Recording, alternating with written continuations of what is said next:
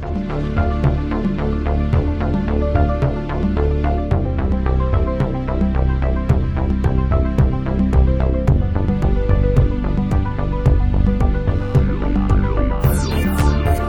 going on, everybody? I am your host for today of the Adventures in DevOps podcast. And today is super exciting because if you are a frequent listener of the show, you know that Jonathan and Jillian both have moved on to higher callings. And, at this point, I've just got to say that it can't be me. I mean, I'm the only host that's here, that's stood the test of time, but surely it's not me. It must be them and not me. But we'll find out, because today I have a new co-host. I have Warren Parad. You might remember him from episode 147 when we were talking about open source software. He's the CTO of Authoress, and he is now the new co-host joining me on the podcast. Warren, welcome. Oh, thank you. Well, I'm surprised you remembered the number because I for sure didn't. I'm not going to lie. I totally looked it up before the show started. It was actually interesting that one was on open source, because I actually just came back from FOSDEM in Brussels, and there's a lot of parallels there. I felt like it's like the largest open source conference in the world. Yeah, how was that? That seemed like it'd be a cool show to go to. I think it definitely cemented a lot of the stereotypes that you can imagine about both like the open source community. I go to a lot of conferences because I speak at them, and so I try to pick the ones that I feel like I can have the most impact on, either sharing my experiences or whatever have you, given my role. So you said I'm the CTO of Authoress, security application specialist, really. So anything that falls in that space. Actually, it was really surprising when I was there, because there wasn't a security track. And this is the first year they even had anything related to APIs. So my room was totally packed with people. But it really goes to show you that either it's still a relatively new area, and sometimes I forget that. For sure, yeah. I think that's pretty much a rule for our industry as a whole, is it is new. If you consider it to even airplanes or trains or boats, we're just getting started here. And I when I talk with a lot of people who are just starting their careers, they feel like, oh, it's too late. I've missed the boat. And granted, there is a lot to learn, but it's definitely not too late. And one of the things I try to emphasize with that is, when I started my career in the 90s, we just didn't know anything, and we've learned a lot since then. And a lot of that is foundational knowledge for someone entering the career. So I kind of consider at this stage of my life, one of my roles is to relay that information, and make sure that people just starting their career don't have to spend 30 years learning the things that I've learned over the 30 years, that I'm going to distill it, digest it, relay it to them, and let them build on top of what I've learned. Yeah, no, I'm totally with you. I think the numbers rolled up for me, and I'm like, oh wait, I remember when I started applying for positions, and seeing high numbers of years of expectations for experience, even 5 or 7. I'm like, am I going to get there at some point? Probably right. Not. And now I'm way past that number, and I'm like, I'm supposed to know things. But I think it's a good reminder though too, because there's this bias, even especially in our industry, where we think that, I think it's experts everywhere believe that the common person knows way more about the subject. And even within software, there's so many different disciplines that I'm often talking to people about things that I think a majority of people know already. And they're just like, wait, I have no idea what you're talking about. Oh, right. I totally, maybe. That's surprising. Yeah, no, I think that's been a shift in the decades that I've been doing this too. Whenever I first started, if you said, I don't know about that technology, or I don't know how to do that, it was it was a bad thing to say, and it could be detrimental to say. You were expected to know everything, and we've kind of broken that down over the years, where it's okay to say, I don't know. And it has to be the vast number of things that we cover. Like, you're not going to know everything. Yeah, I think actually acknowledging that imposter syndrome is a thing, and that it's okay to have, has been a huge shift that's only just happened recently, like even in the history of software engineering. I mean, I think it's permeated to other knowledge work related paths, that they're really, as you pointed out, there's just way too many things that you could ever know. Right. I've been stuck. Because I keep wanting to get into AI, and I feel like that's its own can of worms. But every time I look, I'm like, okay, but if I learn something there now, it will just totally be different in 5 minutes. So maybe I should hold off and just not try to get down that path. Right. Let it simmer down for a few years, then check it out. Yeah, right. And that's the other thing too. Like, some of these things, like if you invest time and effort into them, and then a couple years from now, it's not even a thing. You're like, dang, there's 3 years of my life I'm never getting back. Well, it totally pays off, because I feel like my experience in software engineering is filled with situations that I definitely regret. But they all turn into great stories and experiences, I feel like, and that you can pull forward in some way. I mean, I had to be careful about that, like not staying somewhere where I feel like I've learned everything there is to learn and there's nowhere for me to go. And it's not necessarily get promoted or move up, just like, am I using technology or skills that I'm now trying to focus on or grow? For sure. Yeah. So on that note, how did you actually get started in this field? I don't know if I should go forward or backwards here. So maybe at least I'll put the goalpost. So I'm the CTO of a company that does authentication and authorization as an API. What does that even mean? I feel like those words are complicated, that aren't immediately straightforward. So like user identity and access control, specifically for businesses with complicated user roles and resources, multi-tenancy, anything in that domain. So it's been a long journey for me to get there. I moved around in a lot of different industries and locations. So I actually didn't even go to school for software engineering. I went for my undergraduate degree in engineering is electrical and computer. And that means I wanted to build spy satellites. But that actually didn't work. Yeah, I know. That was it was that or go work for NASA or the equivalent. And interestingly enough, I sort of got an experience of doing that later. But when I graduated, I couldn't find a good job. And by good, I mean like the year before I graduated, there was a huge crunch, sort of similar to what's happening now in technology. So I didn't feel very optimistic about my opportunities when leaving. And so I didn't get that many. And I ended up in healthcare IT in the middle of nowhere in the United States. And let's just say my hobby programming practices since I was 14 years old, I think that's about when I started, were more sophisticated than what this company had going as far as software development processes and source control, which they didn't have at all. So that was, quite an initial shock for me. And I definitely didn't want to stay there very long.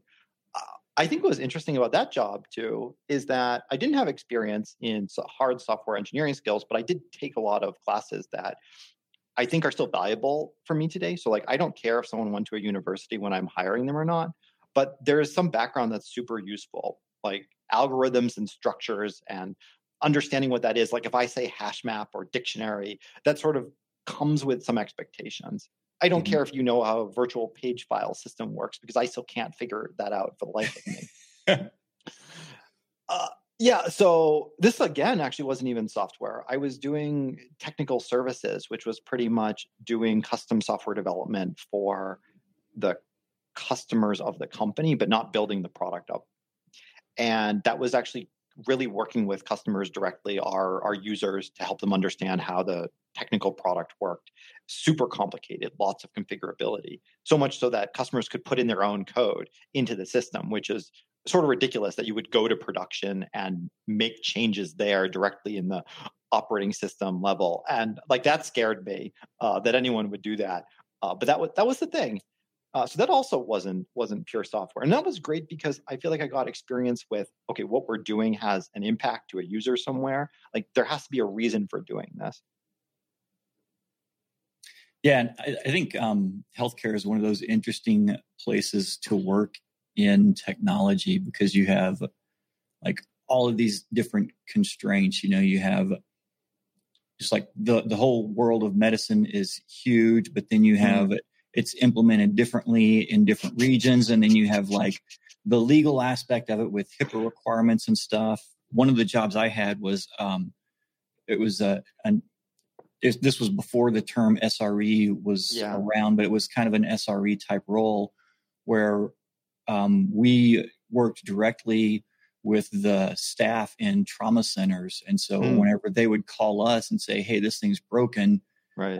They had somebody in the emergency room on the table that they couldn't give medical care to because our stuff was broken. And so you were talking with, doctors and nurses, and there were many occasions where you would just tell them, hey, look, just put me on speakerphone, go do what you got to do, and I'll shout if I need anything. And I wish I sort of had that experience, because that seems like one of those that, falls in the category of I'm glad I did it in my past, but it's not my day job anymore. Right. I actually worked in claims and billing primarily. So I got to deal with all the problems of configuration in the system, and also how to deal with those contracts with third-party integrations to insurance companies or clearinghouses. And insurance companies are just a joy to work with at every level, right? I mean, this is like after a standards body came together and said, we need things like HL7 to perfectly identify programmatically how to communicate. And then the hospital organizations would go out and sign contracts with these insurance companies that violate the data that's allowed to be put in the programmatic communication and the interface. And their APIs or EDI interfaces, depending on where you're from. And that was really a struggle to communicate. We're like, hey, our software doesn't do this because it's against the spec. Like this field, it takes a Boolean, true or false. And you can't put a 3 in there. Right. And part of it was to protect the patients, like what information should be allowed to be sent to the insurance company that wasn't relevant for paying out whatever diagnostic or surgery was assigned in that claim. So I did remember one time, and this is where I'm glad I never was in the SRE path directly, that one of the data centers that one of the hospitals that I was supporting had an incident, and their main systems were all offline, totally, which, same to your case. And what they had us do was remote into the systems, not using SSH, that would be cool, but using some other technologies that I don't want to name. And 3 different levels, we got the beeper go off, you had to get on call, giant phone room where then you got assigned credentials in order of access. Then you could get in, and then SSH to another system, and then to another system to even get into production, to run a script basically to verify that the database was integrity was still okay. I didn't like that. I think one of the big takeaways for me from working at that job was just putting things into perspective, especially since I still deal with production systems a lot and incident management. After that, my approach is, we've got an outage. Okay, how many people are going to die? Mm-hmm. 0. Okay, well, let's just simmer down a notch here then. And let's just make conscious, focused decisions here because everyone's going to be okay. Yeah, no, I totally get that.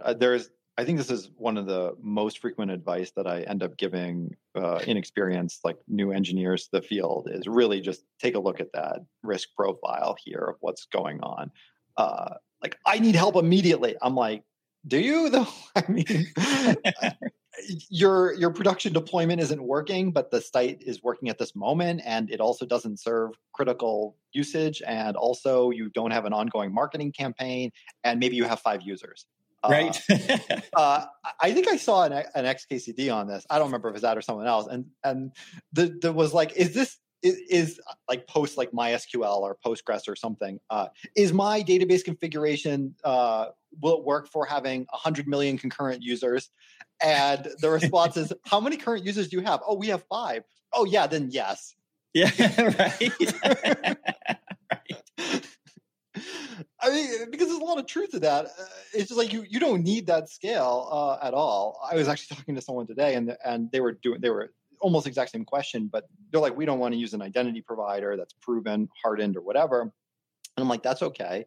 They're like, oh yeah, it doesn't scale for us. And I'm like, how many users? Like 10,000 users. And I'm like, okay, that's just like such a small number, right? It's not even worth. Like, here, I'll let you borrow my Raspberry Pi. Will that work?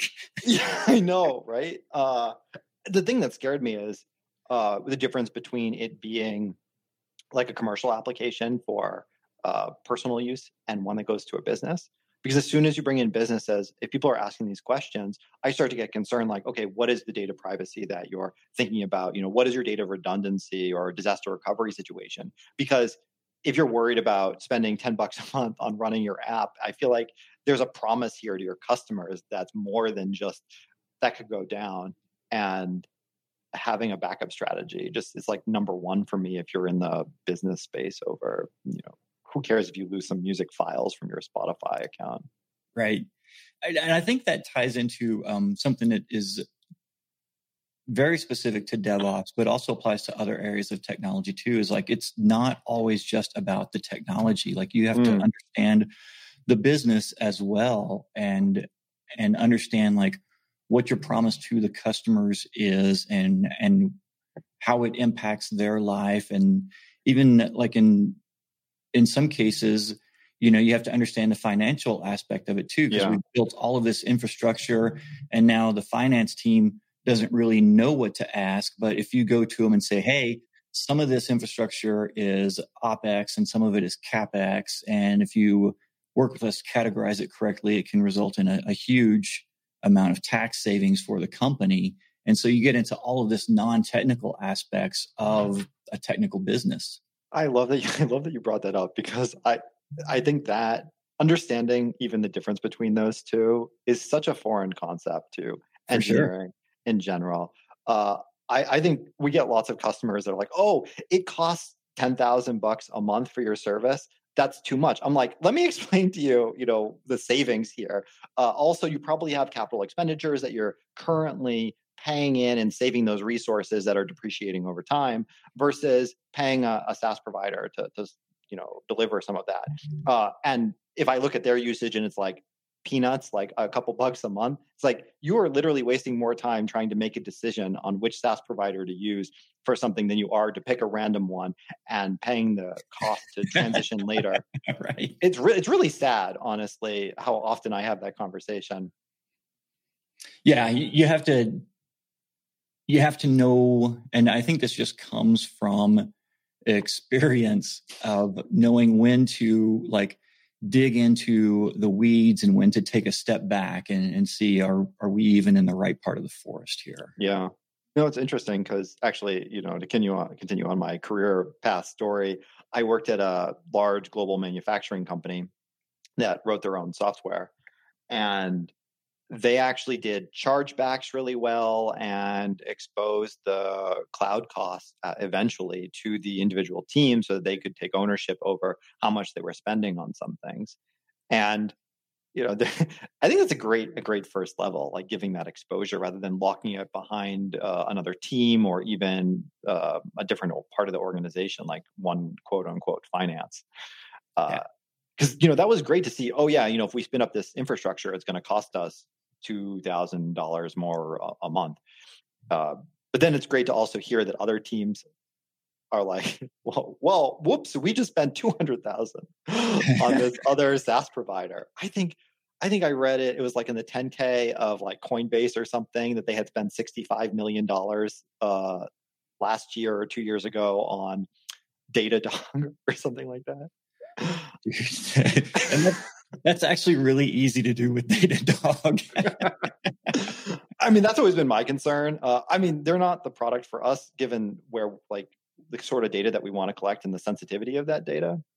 But it's also really amazing that there aren't any products that really fit the space for us. I wish someone would come to us and be like, for metric usage, here's a perfect thing, but we still haven't found that actually.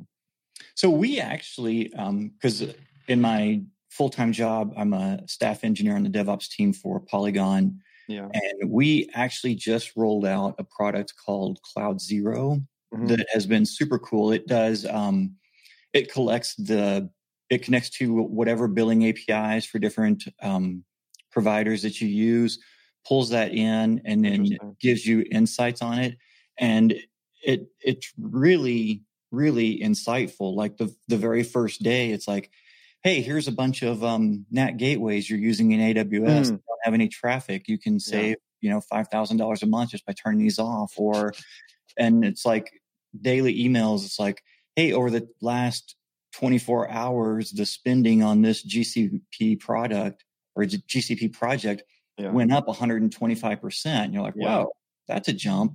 And so that's been really cool just to manage those kinds of things. And it's been very, I'm not trying to plug Cloud Zero or turn this into a promo or anything. We just had good experience with it because they've just, they've brought up some stuff that we would have not seen very easily. And the integration with it was super easy.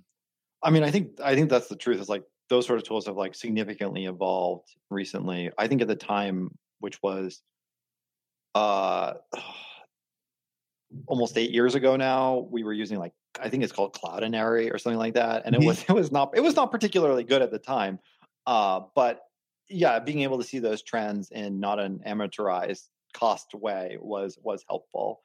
And actually driving alerts and whatnot, which at the time AWS didn't really support. AWS doesn't really have motivation to support it.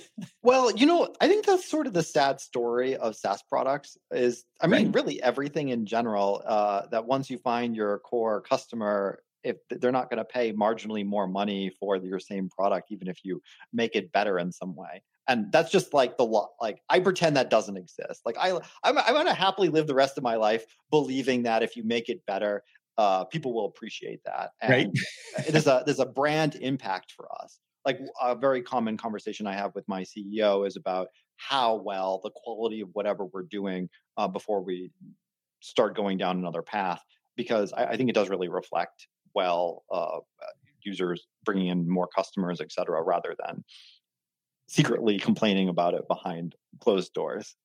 Yeah, I would agree with that because you obviously with a good internet-based marketing campaign, you can reach a huge audience, but there's something to be said for just delivering a great product and having satisfied customers. And then when they go to their next job, they're like, hey, I used this before and really liked it. And I think there's, it may not have as big of an impact as a funny marketing campaign or whatever, but I just think there's something professional about that. Well, it's interesting you say that because I'm not convinced that in the business space that even viral marketing campaigns have any real value there. For sure, if we're talking about personal products, like yeah, definitely. But there was a whole initiative by the search providers, ad marketplaces, quite a few years ago, that tried to actually figure out whether or not the traffic that was being sent to your website or your app actually converted for you. Right? Obviously, that's a big importance. But if it didn't convert, you almost got dinged because you basically lied about your advertisement, right? Traffic went to you, user didn't get what they wanted.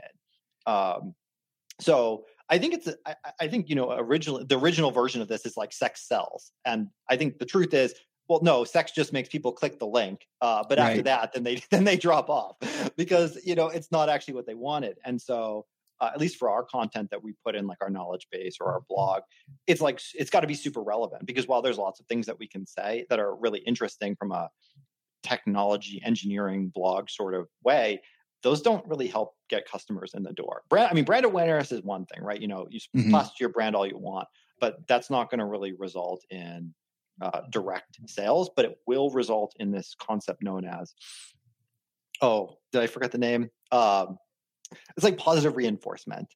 Yeah. Sort of along the lines of like someone has to hear your name 5 times before they ever recognize your company name.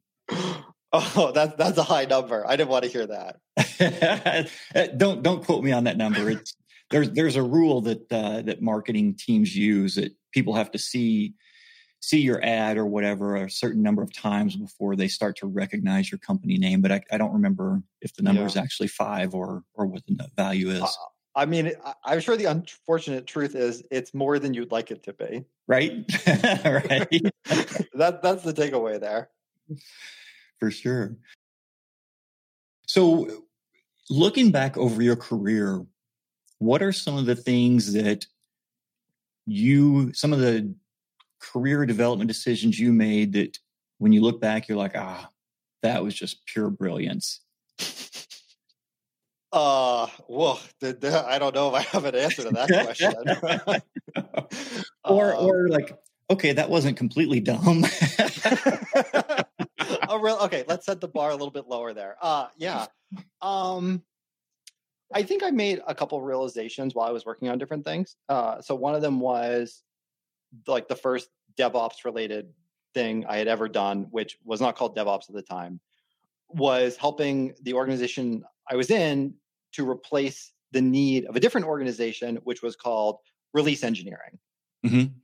And the third organization that wanted to help us do that told us the solution was Puppet. And and if you don't know what Puppet is, it's a convention-based Ruby set of proprietary packages, really, which is just the most ridiculous thing, that you install agents on all of your machines to deploy and upgrade the software. The thing is that you pretty much had to do the equivalent of writing your own Terraform provider for your own software in order to deploy it. There wasn't anything common, really, and what was common didn't really work out of the box. And like you will, I was the only one left on this project by the end from 3 teams that hadn't been swapped out in some way. Like 12 people left it over the time I was trying to get this done. But the point that I bring this up is that repeatedly it was said, usually by me, if we wanted to do it that way, maybe we shouldn't be using Puppet. And at the time, I was so underleveled. I was literally the lowest level that an engineer could have at this company at the time, which is its own sort of travesty, which should teach you something, that your ability doesn't really mean anything when it comes to the level that you've been assigned. If I had been a higher level, I would have, and I realized this after the fact, that saying those words to myself or even out loud is an indication that you should do something about it. And I mean, in this case, I left the company, but that's something. I created this rule. I mean, I call it the rule of 3, really. But like, if I hear the same problem in my vicinity 3 times, then I know that it's on me to solve it. That no one else is going to come up and just magically resolve this issue. And I mean, it's not like a hard and fast rule or anything like that. But realistically, no one else may be privy to it as much, right? Like, I may have 3 different sources that are all coming to me or talking about it in my vicinity.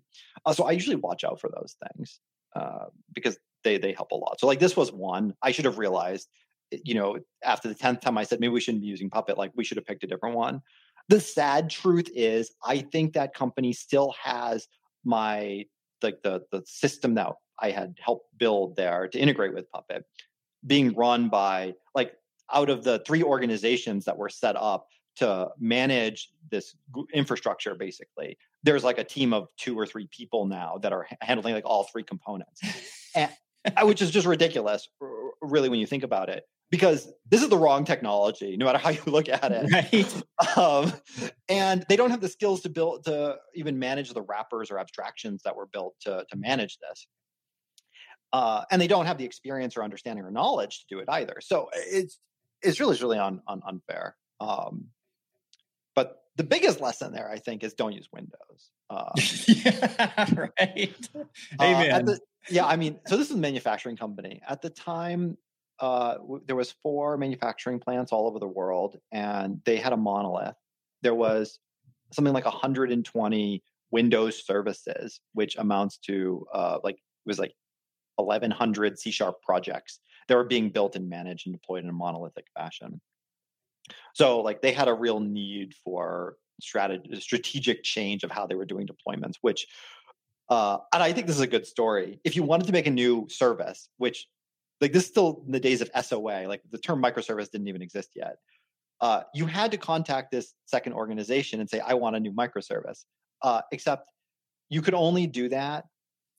You needed a 3-week lead time for them to create the infrastructure for your service.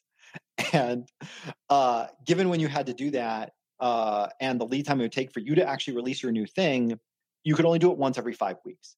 And there was one day of the week that you could do this. So literally once every 5 weeks, I'm like, oh, there's that. Like, I couldn't believe this when I figured it out. It was like they have a process and we have a process. And together that eliminates every possible day within a 1-month period, except for this one specific day, because we had code freeze. And you had to introduce the service and then have a handoff and then other nonsense. I mean, that's why we were going to Puppet in the first place, which was supposed to be the revolution. Never really made it to be. Right? It was going to automate everything for you. Oh yeah, for sure. The claim to fame there, like the interface I provided for other engineers, which I thought was absolutely fantastic, was a single file that could merge in lots of different version changes from individual parts of the monolith changing at any time. And so each line of the file was because the new organization said that Ivy was the way to go, which is a Java resolution sort of package. I mean, it's not even a package manager. It's a jar dependency manager, which is his sort of own atrocious thing. This was a HTML file that had service and version as HTML attributes. And to make it work with Git, every other line was a comment that said, do not remove this comment because if you're not aware of this, when you make a change in Git, if there is no change on the line above or below, then you can merge very easily. But if there is a change on the preceding or following line, then there's going to be a merge conflict. So unnecessary line. So yeah, I mean, there was a comment between each one of these that said, do not remove this. But I thought this was a great interface. And for sure, I would never do it that way ever again. But it was the right thing at the time. For sure. Yeah. And that's one of those things where like it's not the permanent solution, but it's a foundational step in building a permanent solution. I mean, I wish someone had said those wise words to me at that moment, because it was certainly the belief that I had that this would be the only thing that was ever necessary for the rest of the life of this company. I mean, I guess the fact it's still running is some truth in there. No, but I think that is a good point worth elaborating, is like everything we do is, without trying to sound like philosophical, everything we do is temporary, but just meaning that technology continues to grow every day. And so whatever we do today is really just a stepping stone to whatever is beyond that. And if we just do like a really high level history lesson, we had servers in closets at the office, and then we had data centers where we would go rack our servers, and then we figured out how to run virtual machines on the servers, and then we got cloud providers like AWS where you could run virtual machines there, and then containers, and so like all of those were just building on top of the lessons learned from the previous decisions. I mean, I think that's an interesting point. I think it was like not too long ago, I was reading a paper that suggested the persistent media storage that we had over time was becoming more ephemeral. And like the replacement speed of things, like the time between, say, cassettes and I don't know what else, CDs, and then VHS tapes and DVDs to Blu-ray to USB sticks, flash drive, was getting shorter over time. And it's interesting. Like, is our technology that we're building now more ephemeral, transient than what we had in the past? And I think what really missed out in this article was thinking about the lack of stability, volatility of the previous generation. I mean, I'm going to get this wrong. The U.S. launched deep space probe that contains the gold DVDs with recorded. Is that Voyager? Is it Voyager? I don't want to. I could believe it's called Voyager. I am not the expert in name recognition here. But yeah, right. Like we put it on gold discs, right? Would we still like? I mean, I have no idea. Is that better than some other less ephemeral flash system that we have now? Like, would we still use that same strategy? I mean, probably not. I'm sure someone dream up it's like some sort of antimony composite or otherwise, but it's still like, is it metal with like physical embeddings in it? I don't know. So I thought this was interesting. Yeah. I would just duct tape a USB stick onto the satellite. I mean, I think the realistic answer is like you just put 50 USB sticks in the satellite, right? And like as one of them needs to survive.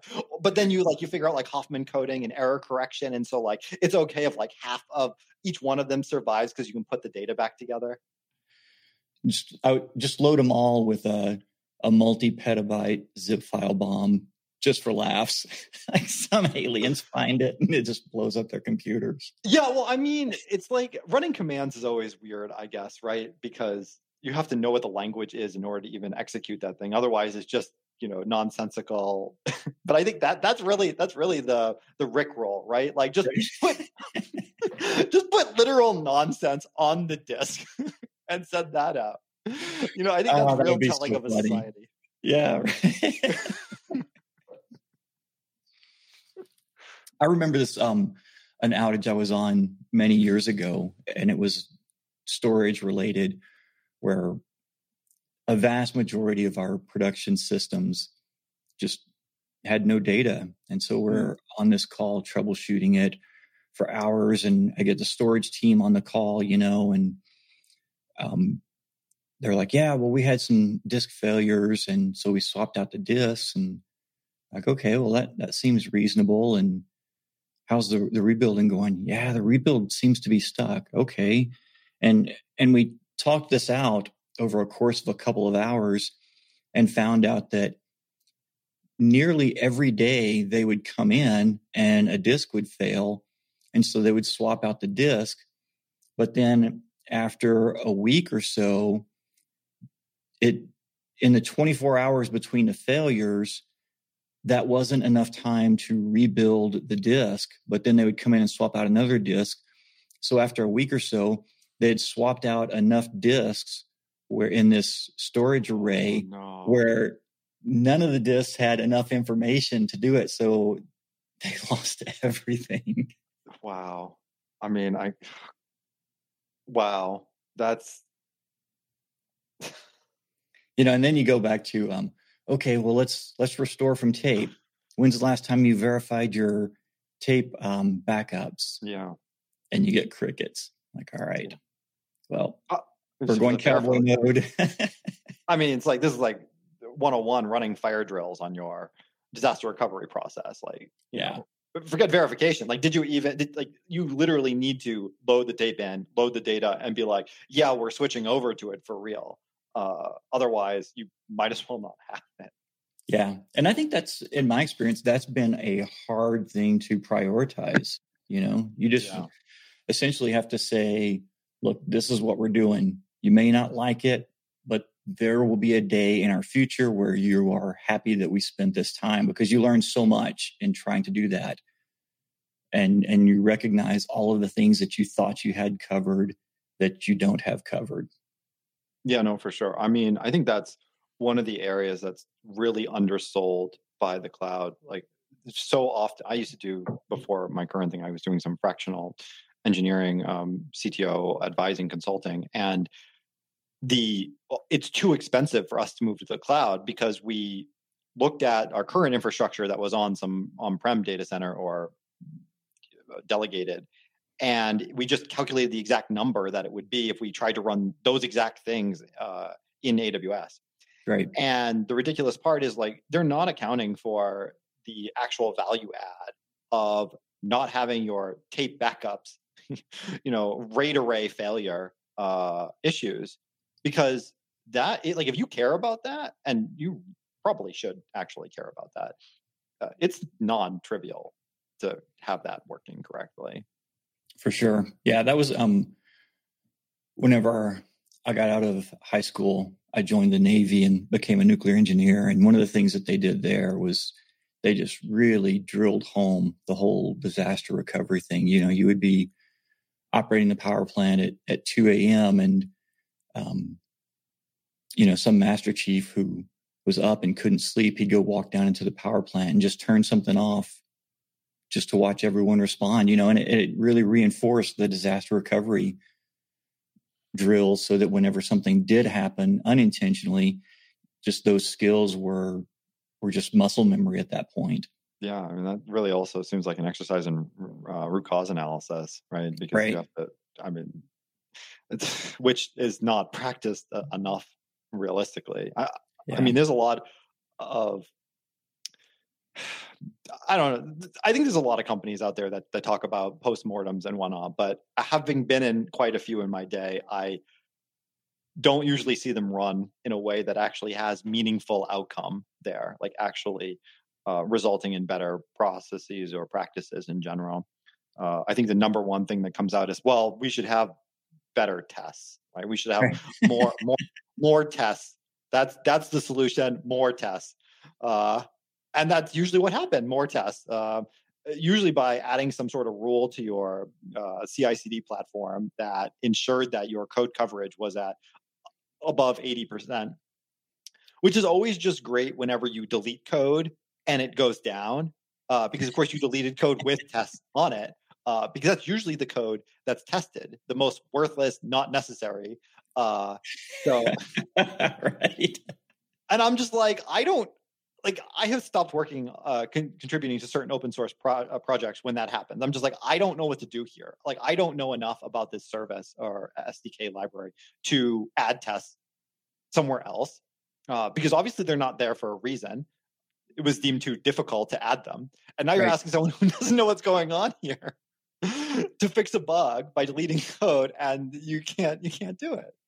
Yeah, for sure. And every test carries an equal amount of technical debt with it, because the test has to be actively maintained and evaluated. Like, is this test still testing the right thing? And when it fails, did it fail for the right reasons? Yeah, no, for sure. And I think there's a whole extra hours of content here that may not be directly related to DevOps that I could go on with. I mean, I worked with a lot of originally QA, but eventually QE and just software engineering teams, trying to turn it all into the DevOps mindset, because that was a new term, I guess, during my tenure at different companies, and not one that was always so practiced readily. For sure.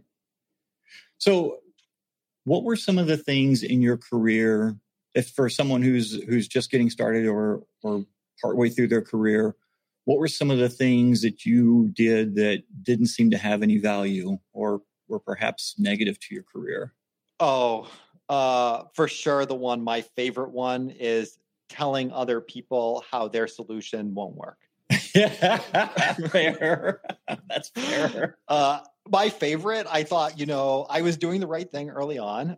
Hey, there's this thing that doesn't work. I mean, not so long ago, I actually did a presentation about how the human psychology doesn't respond to negative deterrence or even really any sort of constructive feedback very effectively.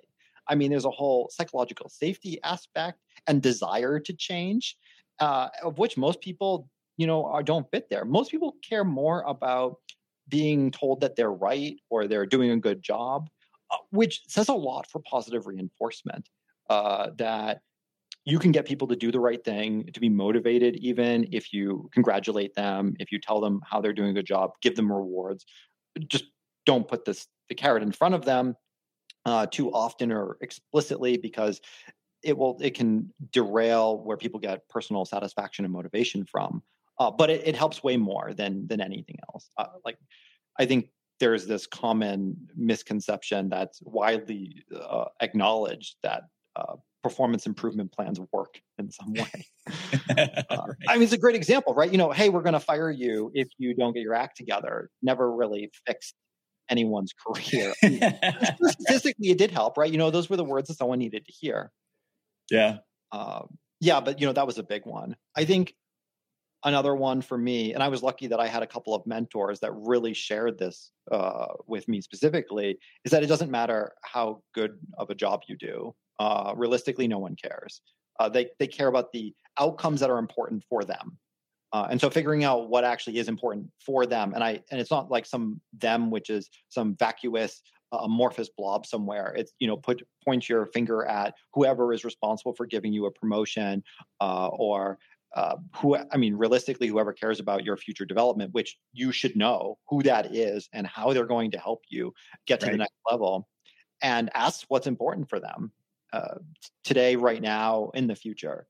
And that's the answer. Like, everything else, totally irrelevant. Do what makes you happy, right? Like, you shouldn't go to your job and be unhappy. So, find a way to work that in, but don't for one moment believe that doing a good job can. And this was like some lie that I had told myself. And I remember thinking it so many times. I know there are these things called politics. I'm not going to get involved. All I care about, I will get promoted by doing the best work I possibly can. And I just stopped using the word politics because it doesn't really land. It didn't land for me. It doesn't. I don't think it lands for other people. Really just think about what you want and then draw the steps to how to make that happen, which are usually convince someone else that you did a good job. And that just involves a conversation. For sure. Yeah. Yeah. There was a quote, and I can't remember it exactly, but someone said, just because you choose not to play in politics doesn't mean it's not a political game. Yeah. I think for me, there was this way you still twist it for yourself where okay, there is still a game, but I'm going to try to get around it in some way. And I think sometimes assigning those labels really hurts. Like, another one I think really wasn't great for me in my career was people calling, I don't know if you can believe this, but apparently early in my career, I lacked what are called soft skills. I think that goes along with telling people that they're wrong, their solution won't work. And then also be I'm very to the point and very blatant about it. So, you couple those things together, and sometimes people's feelings got hurt, which of course was never my intention, which is totally different than all those people that do it with this sort of negative or malicious connotation to it. It wasn't about you, it was about literally the solution doesn't work. I think for me, what really helped is stop calling them soft skills, stop calling it politics, and focus on what it really means, which is you can work way more collaboratively with other people if they like working with you. Right. And when you phrase it like that, I feel like it much more helps people who maybe were in my position or similar positions who maybe don't get along by default, or different cultures engage with each other, to take a step forward than it would if your manager just says, hey, you're missing this manager buzzword that doesn't necessarily connect. Yeah, for sure. I think, you mentioned having mentors. I think that's been I've really taken a completely different view of that over the last few years, because, I grew up in the middle of Texas in the 70s and 80s, and can honestly say I don't know that I ever heard the word mentor until I was in my 20s, and probably never used it in a sentence till I was in my 30s. But now, it's a very common word. And I used to think, well, I guess I didn't have any mentors. But then the more I thought about it, the more I realized that I did. I just didn't know what the word was for them. And it wasn't a negotiated arrangement. Yeah. And I think that's still true. You can have mentors without having a formal conversation. I have this contract here. Would you like to be my mentor? It's very low offer and low commitments, easy outs. It's not that type of thing. Like, a mentor can be anyone who who says anything to you, whether it's helpful or hurtful. And it doesn't have to be like on your terms. And what I mean by that is like, people have their way of communicating. Like I said, I grew up in Texas, and then I went to the Navy, and this was back in a time whenever being in the Navy, your performance was judged on how many bar fights you got into without going to jail. So it was, it was a different environment. So whenever like your master chief told you, hey, you ever pull that shit again, I'm going to kick your ass. That was a form of mentoring. It wasn't a nurturing relationship, but it was a mentoring relationship. And so I think that was one of the things I've learned over the years, is that mentoring comes in all forms, and it's not a predefined negotiated relationship. Yeah, no, I think it's even more effective when it's not. Like I hear of companies trying to start some sort of mentorship program, and it's usually like, my company is starting a mentorship program. How do I make this be effective? And I'm like, well, why are they starting it? Like, you're getting in on the wrong foot almost. And you say that, and I'm thinking back to my own career, and I feel like every job I was in, there was always someone who I gravitated towards, and because maybe they were more experienced, but it was never like, hey, can you be my mentor? It was me asking them questions when something came up, trying to get additional information or understand how they did things. I think that definitely helped. It makes like going to the right people potentially. That I think I would definitely classify as mentorship. So you asked about things to do early on in your career. Find people that can teach you something, and they will absolutely teach you those things. I hate to quote Steve Jobs, but he has an example where he called out and asked an executive for feedback to help him, and they're like, "Yeah, sure. How can I do that?" I think it really is that people will. I think Adam Grant says the majority of people are matchers. That most people will reciprocate on asked. Really, if they think there's a good engagement for them, or could be a good relationship or whatever, and it doesn't have to be like something static, like put a label on it, like it's not necessarily required.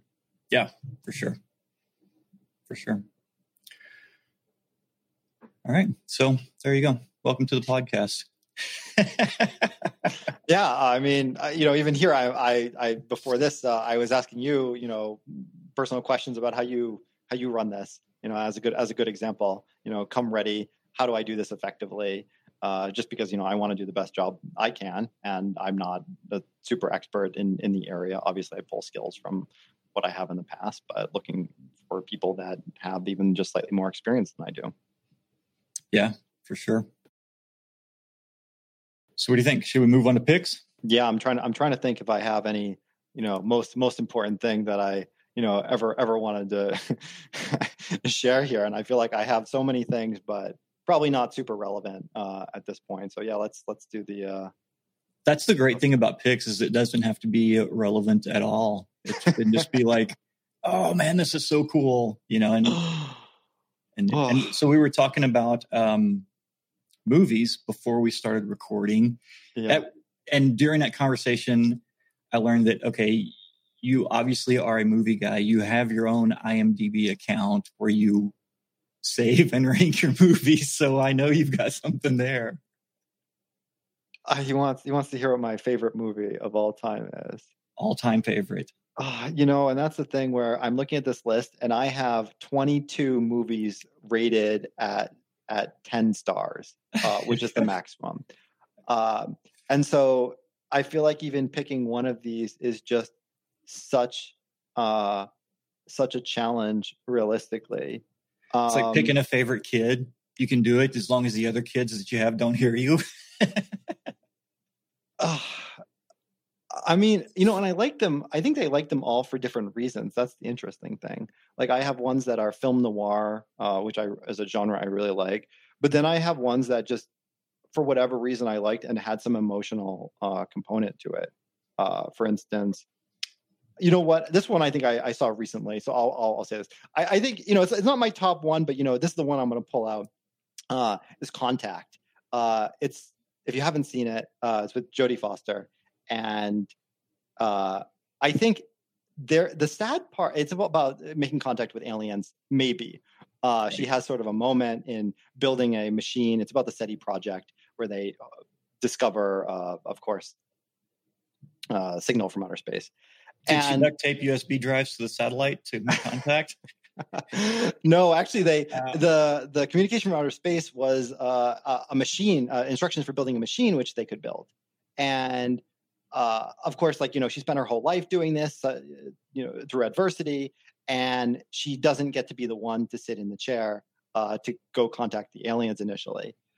I feel like the thing that really hit me is there is such sort of like I don't even know if it was intentional, but such a parallel to some of the struggles of diversity in the tech industry, because I feel like she was the perfect pick in every single one of these situations and kept getting gone over for whatever reason. And like the catharsis at the end of the movie, she actually does get to meet the aliens, and then no one believes her, which is just like, I mean, I like space movies, and I like that one had me just, I felt so bad, like hearing that, like just seeing that story, which of course is not real as far as I know. That, like, I'm sure there are people out there who said that, they've met aliens, right? Yeah, there've been a few, but none of the interviews I've seen have the credibility of Jodie Foster. Just saying. What's your pick? So my pick for the week is going to be for the Platform Con conference, and we had the guy who created it, Luca. He was on this show. I don't remember that episode number, but he was on last year talking about platform engineering. But Platform Con is a virtual conference that's 5 days long, coming up here in a few months. But it's really well done. And the reason I'm picking it is because at the end of the conference, there's going to be a live Q&A session where I'm going to interview some of the keynote speakers at the end of the conference. So I'm looking forward to that. Looking forward to talking with those people and seeing if I can uncover some things that didn't get brought up in the conference. And that seems pretty awesome. Congrats. Yeah, it's a cool conference, and the best part is it's virtual, so you can just throw it on in the background while you're doing whatever it is you're doing, and you don't have to try to argue with your boss to get approval to go to it. But check it out at platformcon.com, and you've got a few months to get signed up for that. So plenty of time to start. I'm going to put it on my list because I'm sure there's something there I'm interested in.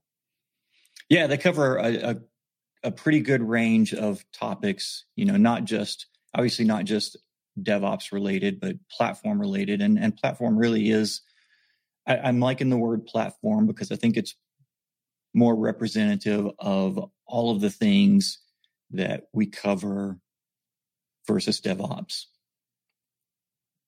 Yeah, for sure. So that's going to be my pick. So for anyone who's listening to the show and wants to reach out to you about Authoress or just career, or just to say, hey, when can you get that will do fired so that we can go on with a decent podcast? How can they contact you? I think for sure I accept LinkedIn connections. If you start a conversation, I kick people out of my connections if they don't talk to me on LinkedIn. I think knowing who your network is that is valuable to you is valuable, and it's difficult to go through your Rolodex if you don't know who you can actually talk to. But I think fundamentally the best place is on Discord. I'm in a bunch of different Discord communities. I think we can get the link in my host profile or something like that. For sure, yeah. And that's definitely going to be the best way. And I happily talk about whatever you want to talk about there. Cool. Right on. My wife spends a lot of time on Facebook. Not a lot of time, but she's on Facebook. But she has a similar rule where she only allows 50 people as her Facebook friends. So if someone else wants to be her friend on Facebook and they're number 51, she's like, I got to kick someone else out before I can be friends with you because 50 is the limit. So there's two really good points about that. First one, I'm doing the exact same thing on Facebook. I mean, if we think about Dunbar's number, which is not a fixed number for the record, it's just not possible to have that many close connections. So realistically, you should keep people in the loop that are relevant for you. It's way more effective, and you'll be happier when you are focusing on your connections that matter. On LinkedIn, it's slightly different. I don't put a fixed number there because there is a advertisement effect for my brand. It's sort of like Twitter. The more people that hear me, the better. But I'm not on Facebook, and I almost never use it other than if, I do need to talk to one of these really close people. And I don't really use Facebook at all besides that. Yeah, agreed.